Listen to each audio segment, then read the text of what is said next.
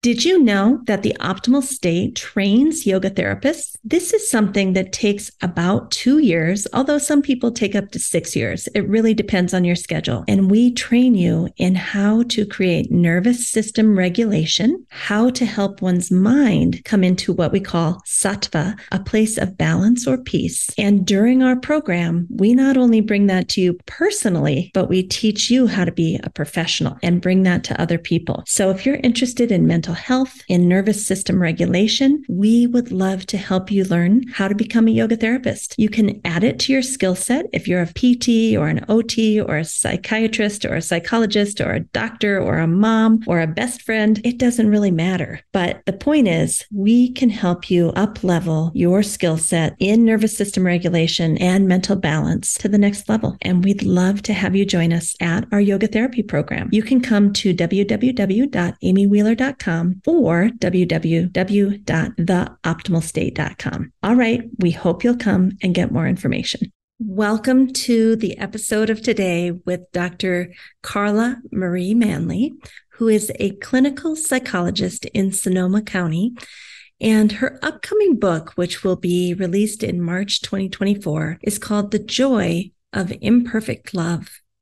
When I first learned of Dr. Manley, I really thought this topic is very much in the realm of yoga and yoga therapy, that we have these different layers of our human system. We have the physical layer, the breath layer, the maybe mental, emotional layer. We have the personality layer, and then we have the more spiritual layer. And one of my teachers, TKV Deskachar from Krishnamacharya tradition, basically says yoga is relationship. You'll know if your yoga is working by watching how your relationships unfold. And his big thing was all of that happens mostly on the personality layer, how you communicate, how present you are, if you can be attuned to the other as well as attuned to yourself while in relationship. That he said it all boils down to the Vijnanamaya, that's what we call it, the personality layer. Some people call it the wisdom layer. But basically your ability to have secure attachment in relationship. We call secure attachment, there's an actual theory that Dr. Carla will talk quite a bit about today called attachment theory. And she's going to take you through the different types of attachment that we were modeled as children. We watched our parents have secure attachment with us, or disorganized attachment with us, or anxious attachment with us, or avoidant, dismissive non-attachment with us. We watched our parents unconsciously, really. And that as adults, if we don't heal those relational wounds, we move into our relationships with loved ones, repeating those patterns. So this interview, although it may seem very much oriented towards clinical psychology, I actually think it is very much in the realm of yoga and looking at how are my relationships doing? Am I able to communicate my needs? Am I able to securely attach to my children, my parents, my yoga therapist, my students? That this is the heart of yoga, this Vijnanamaya layer. And it's a very, very deep layer, very closely connected to the deepest spiritual heart of who you really are. So whether you have been able to have secure attachment in your relationships in this life, or whether that's something you're still working on, I think you're really going to appreciate not only this interview, but also her new book coming out in March 2024, The Joy of Imperfect Love. All right, let's get started with Carla Marie Manley. Welcome to the Yoga Therapy Hour and beyond. We're so happy that you're listening today. After the podcast, you might go to the App Store for both iPhone and Android and download the Optimal State mobile app, which will help you to track the functions of your autonomic nervous system and find ways to stay in balance. This Optimal State app was created for people just like you to stay in better mental health and physical health. Now let's get started and get right into our guest today.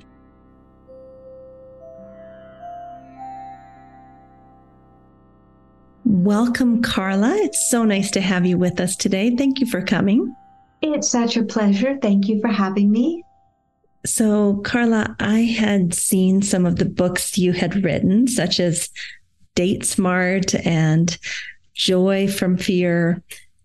And I just think a lot of the things that you care about and write about are very yogic in nature, even if they aren't directly quoting yoga texts or anything. The concepts are very much yogic. One of the things my teacher, TKV Deskachar, used to say is that yoga is relationship. So today we have kind of a Valentine's Day special that we're going to share with all of our audience about your upcoming book called The Joy of Imperfect Love, The Art of Creating Healthy, Secure, Attached Relationships. So congratulations on the book, first of all. Thank you so much. It was a labor of love. Tell us about that first before we get into the contents of the book, because I don't know if you haven't written a book, you probably don't know the amount of life force that it takes to pull something from deep inside of you out onto a page in a way that people can understand. So tell us about your process and how that was for you. Just with a nod back to my first book, Joy from Fear, that one was my first experience. I wanted to be a writer for almost as long, or maybe before I wanted to be a psychologist. And when I was in my doctoral program, I really came to terms with how much I had lived a fear-driven life. It was the antithesis of who I thought I was. I thought I was an empowered, strong woman. And then in my doctoral program, as the world opened up for me, I realized, oh my goodness, I need to find out what held me from following my path, my true path of being a psychotherapist. What held me back? And when I realized it was fear, I made the research of fear, a deep dive into fear. I designed a qualitative and quantitative analysis of fear, and then did a lot of work, a lot of research, had a lot of people participate in my research, and so grateful to them, where I was able to see that not only was my experience not unique to me, of course, but then I was able to realize as I began to work through fear in a bigger way, that I could take what I learned and offer it to other people. At first, I thought it would just be as being a more enlightened psychotherapist. But one of my external readers, a phenomenal New York Times bestselling author who was so kind to take me on, I said, this needs to be a book. And so Thomas More, with his encouragement, I then decided to take that huge dissertation. It was beyond what I needed to do, but it was so full of love and tenacity. And then I decided to write Joy from Fear. That took me from start to finish about 8 years, because I had to take a very academic project and my mind was in the academic field and work it and rework it. I honestly don't know, other than child rearing, that I'd ever worked so hard on something I loved so much until I met that book, and that book met me. And it was also my first true experience with being someone who loves yoga. I love yoga. I love it as a practice and a practice for life, and really believe in the power of yoga as a way of being. And I realized in writing that book, it was my first experience other than yoga. Yoga was the first time I came to understand my body could be my home, and that I had a gift in my body. I had never known that. And so being able to see that the way I felt in yoga, where I felt like something was being channeled through me when I could let go of everything else, I realized that that's what the writing process was for me. That when I got out of my own way, something far beyond me would come and write through me. Yes, it's me dedicating the hours and all the time and the brain and the, heart and spirit going into it. But I also realized that sometimes when I was reading my work or somebody would quote a part of my book to me, I would say, wow, I wrote that. And I realized many times that it was something, of course, far beyond me. So then with my subsequent books, Aging Joyfully came to me. So I used to run a large women's support group. And so many of the women of all ages would come in with the same questions, the same problems. So Aging Joyfully, I was called to write for a different reason. Date Smart, I was called to write. And I love that book because it's about just finding someone to date. It's about loving yourself, transforming yourself, knowing yourself.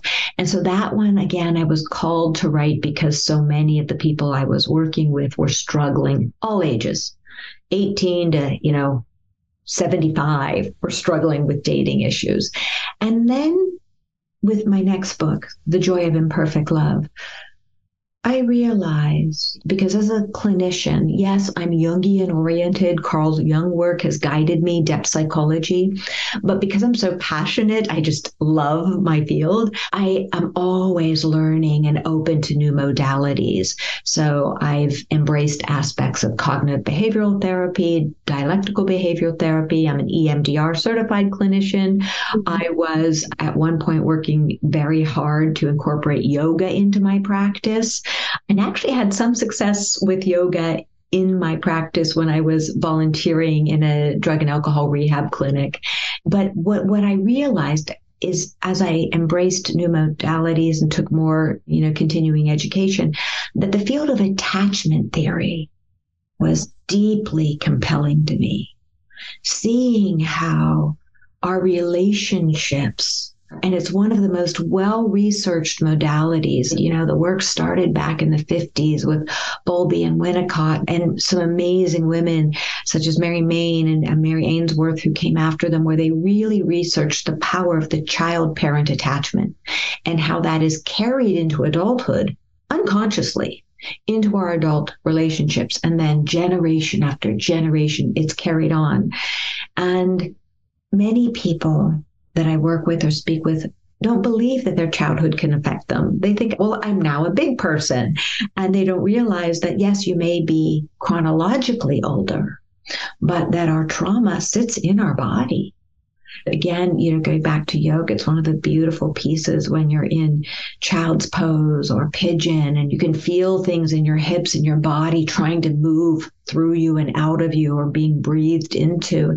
And I see that as a very lovely metaphor for relationships, that often we are in pigeon in a relationship where it's just like, this hurts so much, I just want to get out of this. And if we become mindful about what's happening, if we learn to attune to the self and then attune to the other person, we must learn how to attune to the self. And that's why it's so beautiful, because the attachment mindset is not shame, blame, let's go back and blame mom and dad, no, or caregiver. Life is too short to engage in shame and blame. Instead, let's look at the genesis of these dysfunctional patterns and functional patterns, embrace the ones that we want to keep. And you can see the parallel with the yoga practice, right? Regardless of what anyone else is doing in the room. I practice often with my eyes closed. Yeah. Really bring my attention inward. And when we are in relationship with ourselves, we sometimes really need to close our eyes to what society is asking of us, telling us to do, so we can tune into the self. And then if we really know that and honor the self, honor our wounds, our strengths, our frailties, work on the wounds that we want to, really breathe into, also hone our strengths, then we can continue to evolve. And if we have that mindset in relationships, and we have a partner who has a similar mindset, the relationship will always be imperfect because we're just humans. But then it becomes a work of art. It becomes a practice of love, a practice of ongoing connection. And, I came from a very dysfunctional background, quite difficult life. And my clients see it and feel it in me, is that I get them. Not on a theoretical level. Yes, of course, on a clinical level, but I get them because I know the imperfection of life. I know the difficulty of life. I know that we can rewire our brains. I know we can rewire our bodies. And I believe in what I do. I believe in the healing power of my approach and the approaches of many other therapists. I don't think there's a right or wrong approach. So, what the joy of imperfect love is all about is being able to work on the self, work creating greater self-awareness, greater emotional awareness in a very non-blaming, compassionate way. And then in all of our relationships, somebody who sees the cover, sees the book might think, oh, well, this is just for people who are married or partnered. Oh, no, no, no, no. The concepts in my book, I took great care to make sure, even though, and I say this, that even though a lot of the examples are about relationships, love relationships, all of the concepts can be taken into parent-child work, friendships, be taken into work relationships. Why? Because they all have the same foundation of when we create trust and safety in relationships, when we attune to people and see them for who they are, when we show up with dignity, courage, respect, kindness, when we do that, everything changes. And surely we are not every day, we are not going to be the epitome of the person we want to, that wonderful human being. It's because we're imperfect. But then we get to go in an unblaming way and create more changes. The other piece about this book, as is with all my books, I go to the extra work to make sure they all come with exercises. Because as we know with yoga, you can know the yogic concepts, you can know how to practice, but if you don't get on the mat and do the exercises, it does no good. And it's the same with the way I work in psychotherapy. I often will offer my clients personalized exercises so that they can take their work with them and use it in the outside world. And it's the same with my books and the joy of imperfect love, working on those exercises. It's like, it's not a replacement for therapy, but for someone who's very growth oriented and relationship oriented, the exercises are there. There's an appendix full of them. And why do I believe in that? Because we can read a self-help book, a self-growth book, and then go, oh, that was a great read. And then it goes on a shelf and our life hasn't changed. Yeah. But if we do the exercises at our own pace, when they feel right, sometimes do them again and again until something feels like it's shifting, then we're giving ourselves the opportunity in a very externally oriented world to really go inside, do some self-reflection, and then make changes that will manifest. They absolutely will. So this may be asking you too much right here on the spot, but could you give us an example of what an exercise might look like? Is it a meditative exercise? Is it a journal entry? What does that mean? It's such a good question. When I start the book, it's as though you're on a ladder and we start at a foundational level and then build on it. I invite readers to get a journal. I say, get this journal. It can be a notebook. It could be anything. It can be made of anything. It doesn't matter. And use it as your companion. So as you're working with the exercises, write them down in the book. Put your answers there. Put your reflections there. And this then becomes your companion on the journal. And I'm there as a companion through the process. But then you will have something else that you can look back and watch your journey in writing. So an example of an exercise is, what is your definition of love? What was your father's definition of love? How did your father show love? How did your mother or your female caregiver show love? And so that's an example of how I work, because we want to notice. And it brings a bit of like heartache to me, because so many people, when you're raised in a dysfunctional home environment, and I spent 6 years, working with juveniles on probation, sexual offenders, and seeing their definitions of love. Love equals being put in a closet. Love equals being burned with cigarettes, because the people who, quote unquote, loved them treated them horribly. Love is being molested. And so when we see that my dad didn't love me, somebody might respond, or my mom was never around, or their definition of love was being exposed by the mom to pornography at age 5, and the mom saying, this is love. This is what people who love do. This is what they do when they are in love. And that person who's now in adulthood did not feel like an appropriate definition of love. So when we no blame, no shame, start going into these exercises in a gentle way and say, well, what is my definition of love?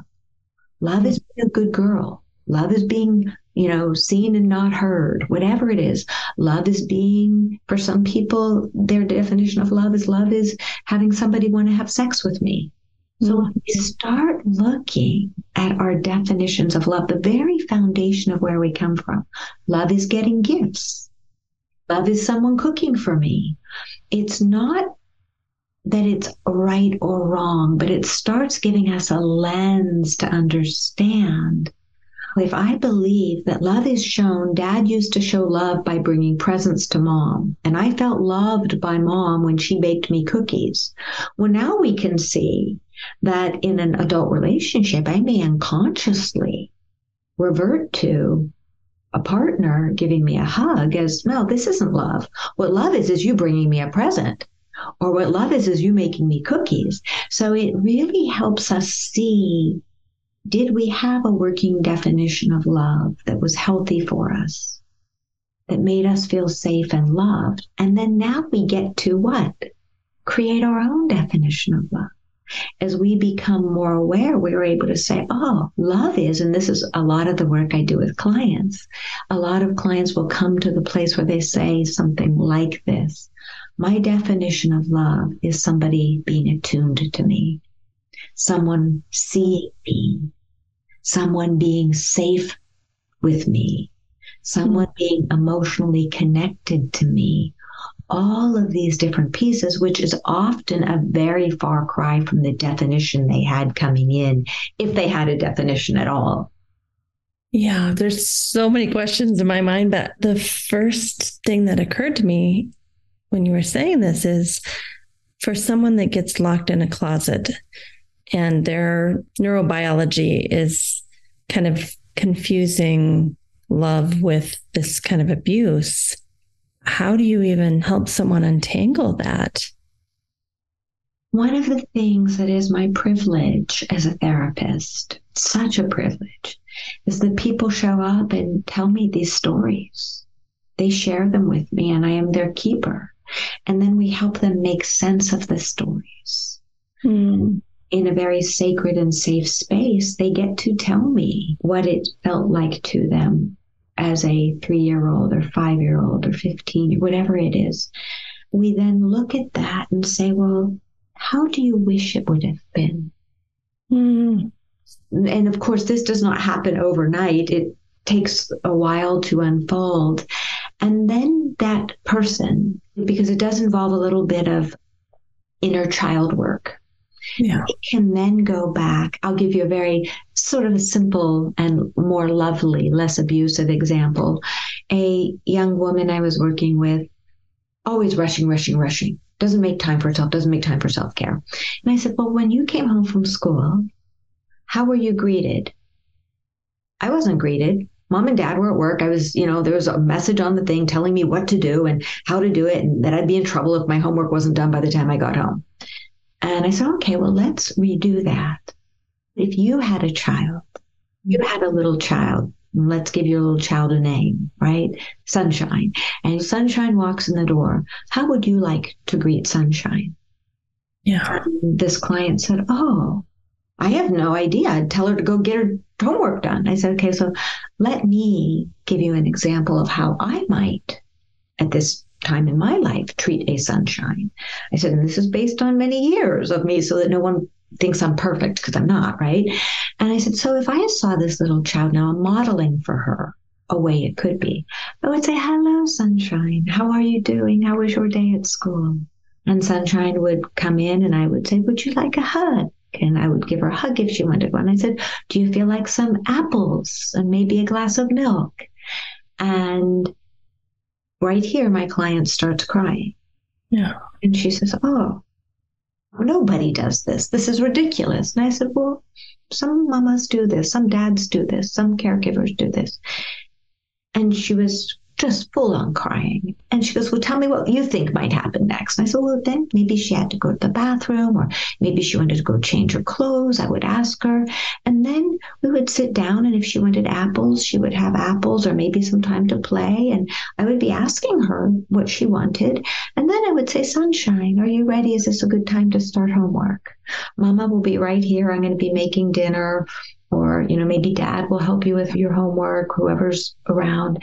And then maybe we can read a book together afterward. And she was just crying, said, this is impossible. It would never happen. Yet, where she is now in therapy, she's come to see that it's absolutely possible, that we do get to not carry on the patterns we inherited that were dysfunctional. Once we become aware that there are options, choices, no shame, no blame. They did the best they could. They didn't do the best. This doesn't matter. What matters is saying, this is how I would like to show up for myself, for my kids. And so now, even though this client does not yet have children, may never have children, she now does some of these practices in her own life, checking in with herself. Well, what do I want now? Do I want to work on another work project right now? Or do I want to go out and go for a walk? What do I want? So you can notice the attunement to self. That's the critical part of the process. And going back to kids who have really had a difficult time, I don't work with youngsters anymore, under 18 bracket, but so many of them just needed me to be safe, just needed me to talk and let them see that there was a way in the world to be attuned to be seen. And I would tell them when they'd come to my office, I'd say, I have 4 rules here. And they'd go, oh, no rules. And I said, I think you'll like my rules. Show up on time, be respectful, be honest, and be kind. That's all you have to do in your therapy with me. And 100% of the time, they would say, I can do that. I can do that. I watched lives transform. I mean, not just through me. I do have to say probation had a great team where I did individual therapy, family therapy, group therapy, and then great officers going into the home. So I don't want to take all the credit for the transformation I saw. It was a group effort. So absolutely, I believe that when we realize that we are all imperfect, and that judgment, comparison, comparing ourselves to images we see on social media, all of that, it doesn't do any good but make us feel small and unworthy. And so I'm really big on learning to go in to find what makes me feel good so I can help other people find that part in them that makes them feel good. Not in the sense of good or bad, but I'm in my right place. Well, often you can tell I believe in the power of yoga because I will tell people especially when they're feeling anxious, I said, what's your favorite position when you're seated? Can you just see yourself in some room in your house? What is your favorite position? And often they'll say, well, I don't know, what's yours? And I say, oh, sitting yoga style. Even if I can manage it in my office chair, I love sitting yoga style or on the ground. It makes me feel very rooted and calm. And some people will adopt that. Other people will say, on my couch. So, okay, so next time you're in a stressful situation, if you can't actually physically sit in that position because you're on an airplane or something, imagine yourself being there. Feel that sense of safety and security and groundedness in your body. And then use that in that moment to be present to your body, to your breath, to your needs. And so little tips like that help people what? They're just becoming more self-aware of what makes them feel comfortable. And even if you're having a bit of conflict with a partner, being in a position, a bodily position, where you feel safe, where you feel open to dialogue, it all goes so much back to, again, being aware of the self. I love what you're saying. It has so many yogic themes woven through, probably because you've done many years of yoga. But, when someone sees a book about love and partnership and the joy of imperfect love, I think somehow we think that love is out there.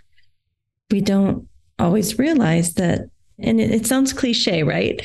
That we have to attune to ourselves. We have to bring ourselves closer to homeostasis. We need to feel safe and comfortable in ourselves. So many are looking for those needs to be met outside. And so this approach that I hear you saying of, it is a yogic approach to attune inward and try to do all the things you would do in a loving partnership. Try to do them for yourself. And then maybe we have a chance at having a somewhat successful partnership with someone else who's doing the same. I have a new podcast. It's called Imperfect Love. And in the cups that I have designed for it, it gives one of the taglines from the book that says, "You do not need to love yourself perfectly to love others well." And the reason I picked that for the back of mug, right, and that particular tagline is it reminds us that we, people will often talk to me, I snapped at my child or I snapped at my partner. And yeah, we won't always be 100% emotionally regulated and the ideal human being. But when we keep working on loving the self, and part of that is forgiving the self when we have a hiccup, learning from the hiccup and moving forward a little bit better the next time.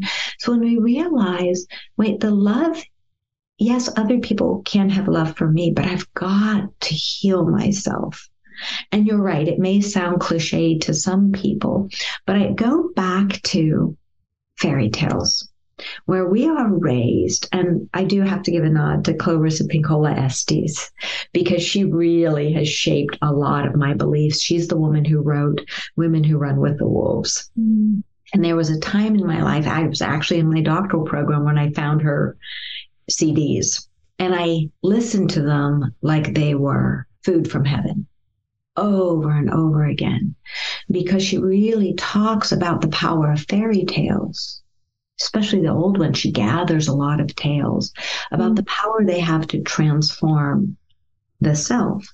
And one of them is when she talks about Baba Yaga, which we know in a very sanitized, romanticized version as Cinderella.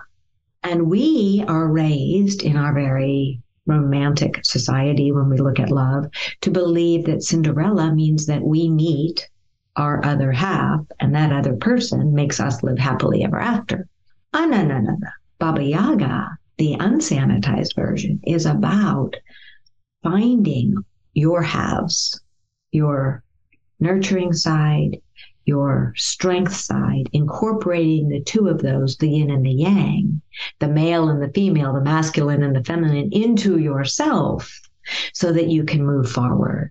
And in Joy from Fear, I talk about that as the masculine energy as power energy and the feminine energy as nurture energy that we all have. And when we learn to work with both of those, embrace them, then we're not looking for someone to rescue us. We are not looking for someone to be our magic partner. We realize, wait a second, my job is to work on bringing the light and the shadow, the masculine, the feminine, the strength, and the nurturing into me. And as I keep working on that, if I meet a partner who is complementary, who is also doing his or her work, now we have something. Now we have this force where it's not just me and other, it's three of us. It's me, it's other, and relationship. And then whether or not this couple chooses to progenerate, right? If they have this force, this energy of love, what I call imperfect love, moving forward, it's not idealized love. It is imperfect love that acknowledges the need to work. Then if they have children, then they have children who are raised under that umbrella. And then if they don't choose to have children, then they're modeling this beautiful, other-oriented, yes, oriented toward the self for self-reflection, but also oriented to how can I show up for others? How can I attune to others? How can I be on this planet and make this world a better place? So it's very much different from how our often overly materialistic culture operates, but I do believe it is a really lovely method for creating healthy relationships with the self and with others. Yeah. You know, it's making me think all the way back to what you said about this attachment theory. I love attachment theory. I think everyone should learn about this. Can you give us a brief overview of it? Because I think when you start to realize that my mother and my father's definition of love, or how they tried imperfectly to show me love, that's going to probably show up in my future connection with another human being. Like, that's deep stuff. We should all be looking at that. Those habitual patterns that we learn so young. So true. Amy, so true. That's why it's such a lovely paradigm, not only because it's so well researched, but you see it play out in life. I see it play out in my clients' lives, in groups I've worked with. And so let's give it just a little overview. So a child is born and the caregivers are there. Mom, dad, grandma, grandpa, foster parent, somebody. Very early on, that child, birth forward, is learning, am I seen?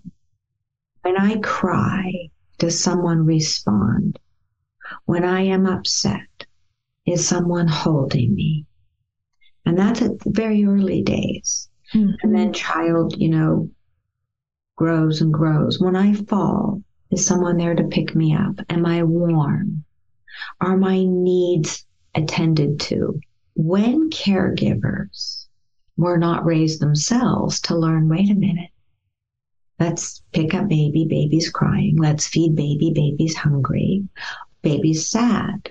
Baby wants to be held. When they don't know how to do that, they are going to maybe get rageful, maybe lock the baby in a room, maybe force food down baby's throat, whatever it is, maybe abuse baby, whatever it is, that child is already learning. This behavior is either making me feel secure or insecure. Yeah. I am feeling safe or unsafe. And so by about 18 months, that child has these patterns of either feeling secure or insecure deeply embedded in them. And a child's brain is growing so quickly and absorbing so much that the child is deciding, is the world a safe place for me or an unsafe place for me? And then the child then, by about 18, has selected, if mom and dad have different, or caregivers have different attachment styles, by about 18, the child has decided unconsciously, this is all unconscious, this is my preferred style. And so there are different terminologies used, but I'll use some of the more common ones. So the child may be very disorganized and show up in relationships in very disorganized ways. Sometimes this, sometimes that. The child may be very preoccupied. Some people call anxious attachment. The child may have another style called an avoidant style, also called dismissive, because there are different styles for childhood and then adulthood. But basically, those three styles that are subsets of the insecure style, the disorganized style is, I want to be with you, I don't want to be with you. I'm happy. Oh my God, no. Now you're making me really mad. So very disorganized. But the avoidant person, or often called dismissive, avoidant with relationships, that person is more like what I call the lone wolf. I can handle life alone. I don't need you. You want to share my life? You're on your trajectory. I'm on mine. So that's the more dismissive style. The preoccupied style, which is the anxious person, is always consumed with the relationship. Am I safe? Am I not safe? Is the person cheating on me? Is the person going to show up? Am I going to be abandoned? Am I not going to be abandoned? At the root of all of them is insecurity. It just, how does it manifest? Now, you might think that each style is very discrete, that you're one and not the other. But some of them absolutely bleed into others. Someone can have, pieces of the pie be in their style, but you can have people who are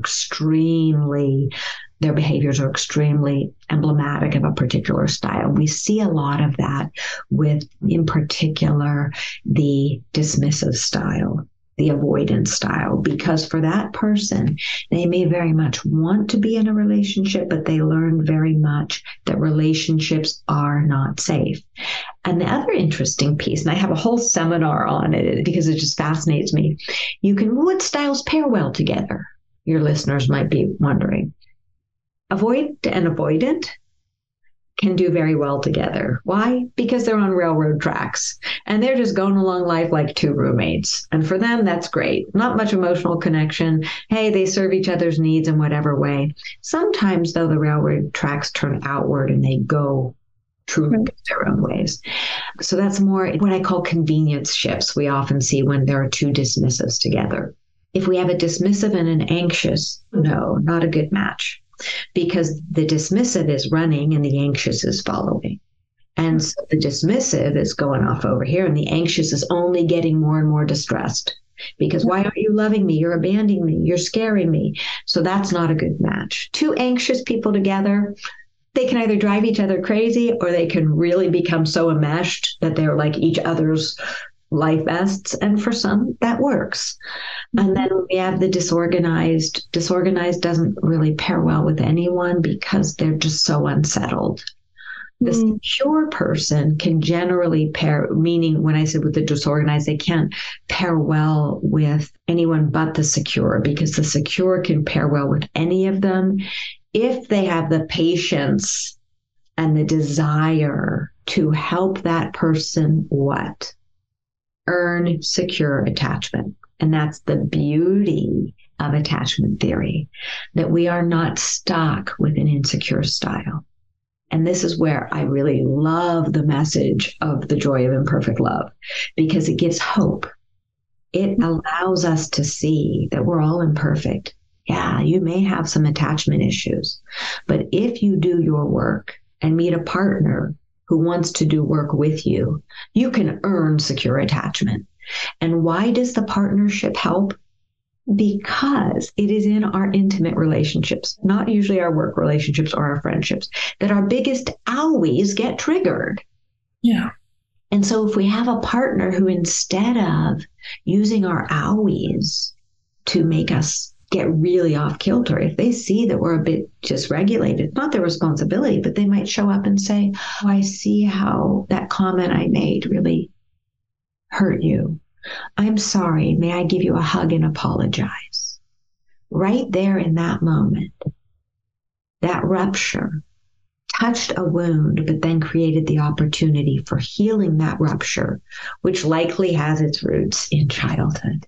It's fascinating. It really is. And that a securely attached person can pair with any of them if they're, you said, willing to have the patience to kind of work through it. And do you think, can this work, I'm going to call it relational wounding, can it be repaired similarly in a therapeutic relationship through the therapeutic alliance? You got to the next piece, which is absolutely. It is the therapist, for someone who's working from that paradigm, and I would hope all therapists embrace some part of that, right?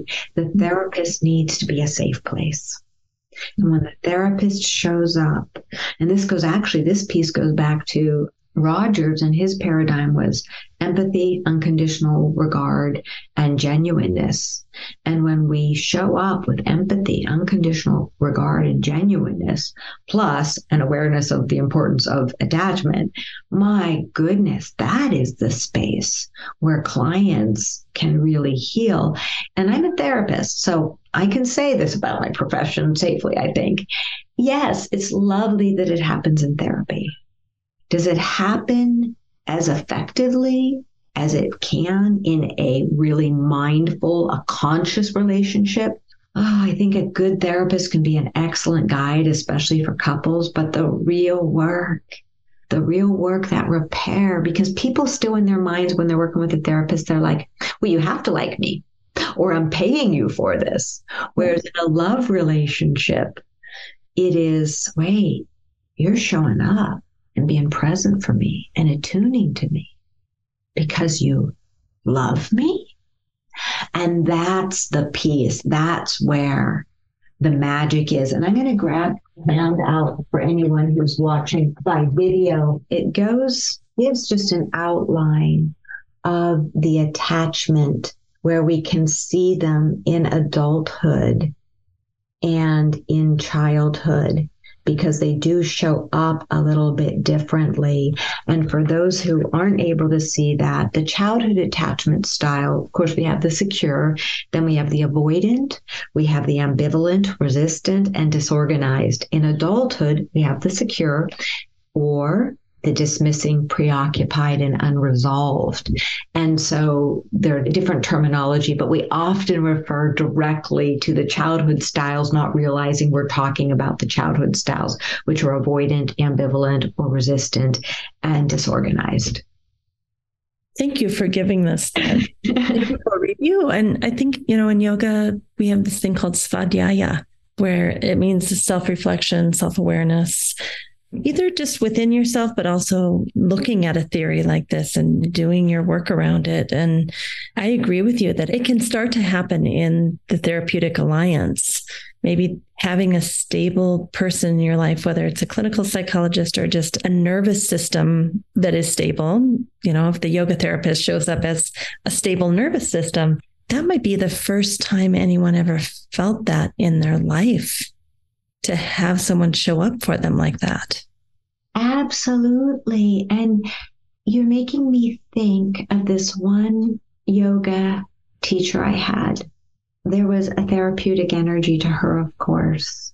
But one time I was in child's pose and she smoothed out my lower back and just smoothed it so it became long. And to me, that is a really lovely parallel to psychotherapy, that I couldn't do that to my back. I couldn't do that. My muscle didn't have the memory of it, the knowledge of it, the ability. And so when we have someone, a teacher, a mentor, a psychotherapist, who can come and teach us, wait, this is what it feels like. This is how you do that. Then you're like, I get it. I might need to come back and have you do that again or again and again, but you're right. And I had never had that experience in my life. It's why it's stuck in my mind, because the touch, the attention to detail, the attunement to what my body needed, it's just so beautiful when you have someone attuned to you in life. And that's one of the powers of relationship. If we see our relationships with ourselves, with our children, with our romantic partners, with our friends, as works in progress, that let's try to put judgment over here, judgment for self and others, and just show up and see what's before us, attuned to the other person. It's life-changing. So attuned to the other person. I have a really hard question for you around that. Many women that I know between the ages of 25 and 75 are attuning to themselves. They've gone through therapy. They are mentally, emotionally, spiritually feeling fairly healthy and attuned and know what their needs are and can articulate that, but they're having trouble finding a partner who's also done all of that and then comes to the relationship. And so many of them are saying, well, if I can't find a healthy partner, then I think I would rather just be alone. What do you think of that? Is that something you see in your practice? That's a really good question. And I think my personal perspective, and I love people of all genders, but I do believe that women are ahead of the curve because they are raised, when I was talking about the nurture energy and the power energy, men in our society are raised to focus on power energy. They are raised to focus on that. Women are raised still to this day to focus on nurture energy. And so we are used to tuning in to others. And I think that men are getting increased awareness, as are women. Women are saying, hey, I want some empowerment. I like the nurturing thing, but I want some power too. And now it's a time for men to realize, wait a second. I've been power oriented. I got the house, I got the car, I got the bicycle riding down pat, whatever it is. But I don't really know much about me. Get this, and this is just a beautiful way to look at it for me. When I talk about emotions a lot, and if I come from the 5 emotion paradigm, joy, anger, sadness, disgust, fear. Women are generally raised to be okay with a non-emotion called okay. I'm fine. And joy. Women are also allowed a modicum of sadness, not too much. Anger, no way. If you're angry, you're an expletive immediately. Men are raised to think they're allowed to be okay and they're allowed to be angry. That's it. And that I really realized that over the years of working with people and some of the work I do, a lot of the work I do, it really came to me when I was working with juveniles on probation, that they only knew anger. It was all that was modeled, all that was okay. They weren't allowed to cry, to be sad. Think about this. When we raise our children and they fall off a bicycle, how often did I pick up my kids and pat them on the back and say, don't cry, don't cry? But I'm telling my kids, I didn't mean to harm them, but I was saying, don't cry. Instead, when we think about how much we do those kind of behaviors unconsciously, or let's hope that was the worst I did, but now we see that men are told, we hear in the lingo, man up, don't be a sissy, don't be a girl. What are we telling them? We are telling them, don't feel. Don't show your emotions. And then when we get behind closed doors with our romantic partners, we expect them to be all lovey-dovey. But society has told them for all their lives, don't show your emotions. That's sissy. So we can't expect men to have evolved into emotional awareness if we're not willing to make it okay. As a society. So it's a societal issue in my book. Not that we want people of all genders, crying on the ground 24 hours a day. That won't get us anywhere. But we do want to be able, which is a huge piece in my book. It's about let's watch how our thoughts, feelings, mindsets, energy, and actions have an interplay all day long. And so for women who are feeling like, wait a minute, I'm evolving, I'm doing my work, and I can't find a good match, hold out. If you want a partner, if you don't want a partner, go be with your gal friends. Do what you need to do, be with who makes you happy. And I do know some women who have decided to do that. But if you really want a partner, look for someone who wants to do the work. They may not be there yet, but if they want to do the work and are serious about doing the work, they may be a person who's just on the cusp of saying, I'm tired of sacrificing my nurture energy side. They may not even know what they're talking about, just to be the stud guy, just to be the strong guy. No, I want to be all of me. We need to give the men in our lives permission to be sad, to be more than angry or okay. So I think, again, but my caveat to women and to men is if you find a partner who looks like they're like a good fit, except make it really clear. Say, hey, I'll try it with you, but I need you to do your work. I need you. I want you for me, for you to want to. You may need this, but they must want to. You may need certain things for them to be part of your life in an ongoing way, but they have to want to for them. They have to want to do the work for them to show up as a more whole human being on the planet. And the way I look at it, Amy, is there's so many things inside all of us. The sadness, the joy, the delight, the thousands of the feelings that come from all of our emotions, right? And why wouldn't we want to explore all that? Why would we want to be pigeonholed as the good girl or the production-oriented male? No, I want to keep finding pieces of me. And so, listeners, if you find someone who's interested in finding all the pieces of them, it can actually end up being a lovely fit, because here's this is not a secret. I don't talk about myself much, but I can say that my husband, I have grown so much in my relationship with him. because I was quite centered and strong in my own way. But what he brought to the relationship, that roughness, made me work harder. Now, he was doing his work and had to do his work, but it also made me work on parts of myself, edges that would have never been pushed the way he has been able to push me back to my center. Much like in yoga practice, if we're in a room and we're practicing in stillness, it's great. Do crow pose, do, all these things. But you go out onto a rock near a lake where the wind is going and on and on, another thing altogether. And that's what it's like if you have someone in relationship where it's maybe not as smooth as you might prefer, but you still it works your core. Oh man, does it work your core? Yeah. I think that is a beautiful place for us to come to a close. But before we finish, I would love to show your website, which is www.drcarlamanly, so DrCarlamanly.com.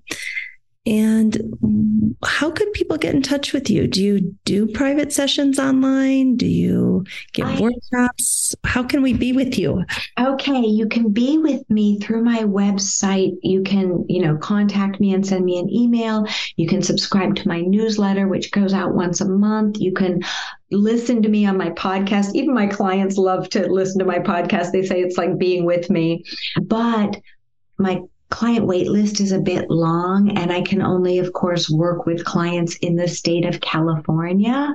But I also do my very best to respond to all emails, and you can email me through my website, because I do really love hearing from people. And the other piece about my website, if you go into the section where my books are listed, there are free worksheets that are, if you scroll down under each book, there you go, there is where it says as a gift of encouragement, there you go. So you get to download absolutely free worksheets that are based on the topic of that particular book.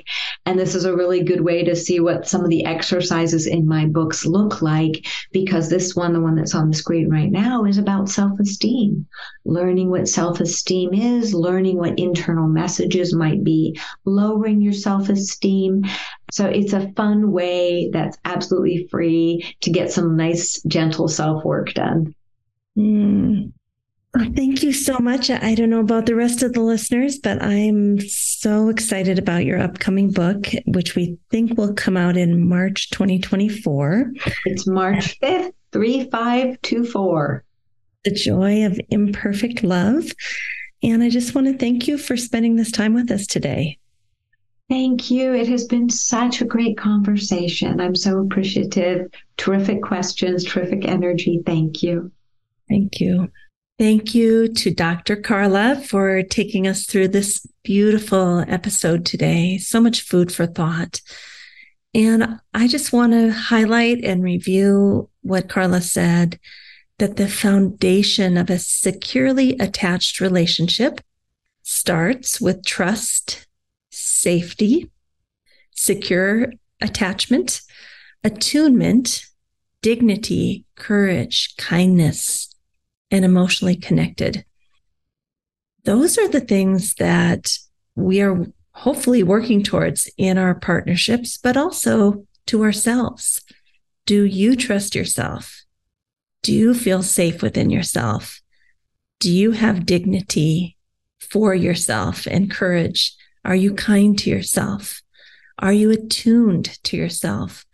And are you emotionally connected to yourself? I think that's one of the beauties of yoga, is that we can use our practice both on the mat and off the mat to work on these foundations of healthy, secure relationship with ourselves and with another. And, it doesn't always have to be that you have to figure it all out with yourself before you can come into connection with another. I think, as Dr. Carla said, a lot of times, if you have someone that's willing to do the work and wants to do the work for themselves, and you also want that, you can find a way to connect with that person deeply and kind of use the relationship as a way for each individual to find a way to trust themselves and find safety and be attuned to self within the relationship.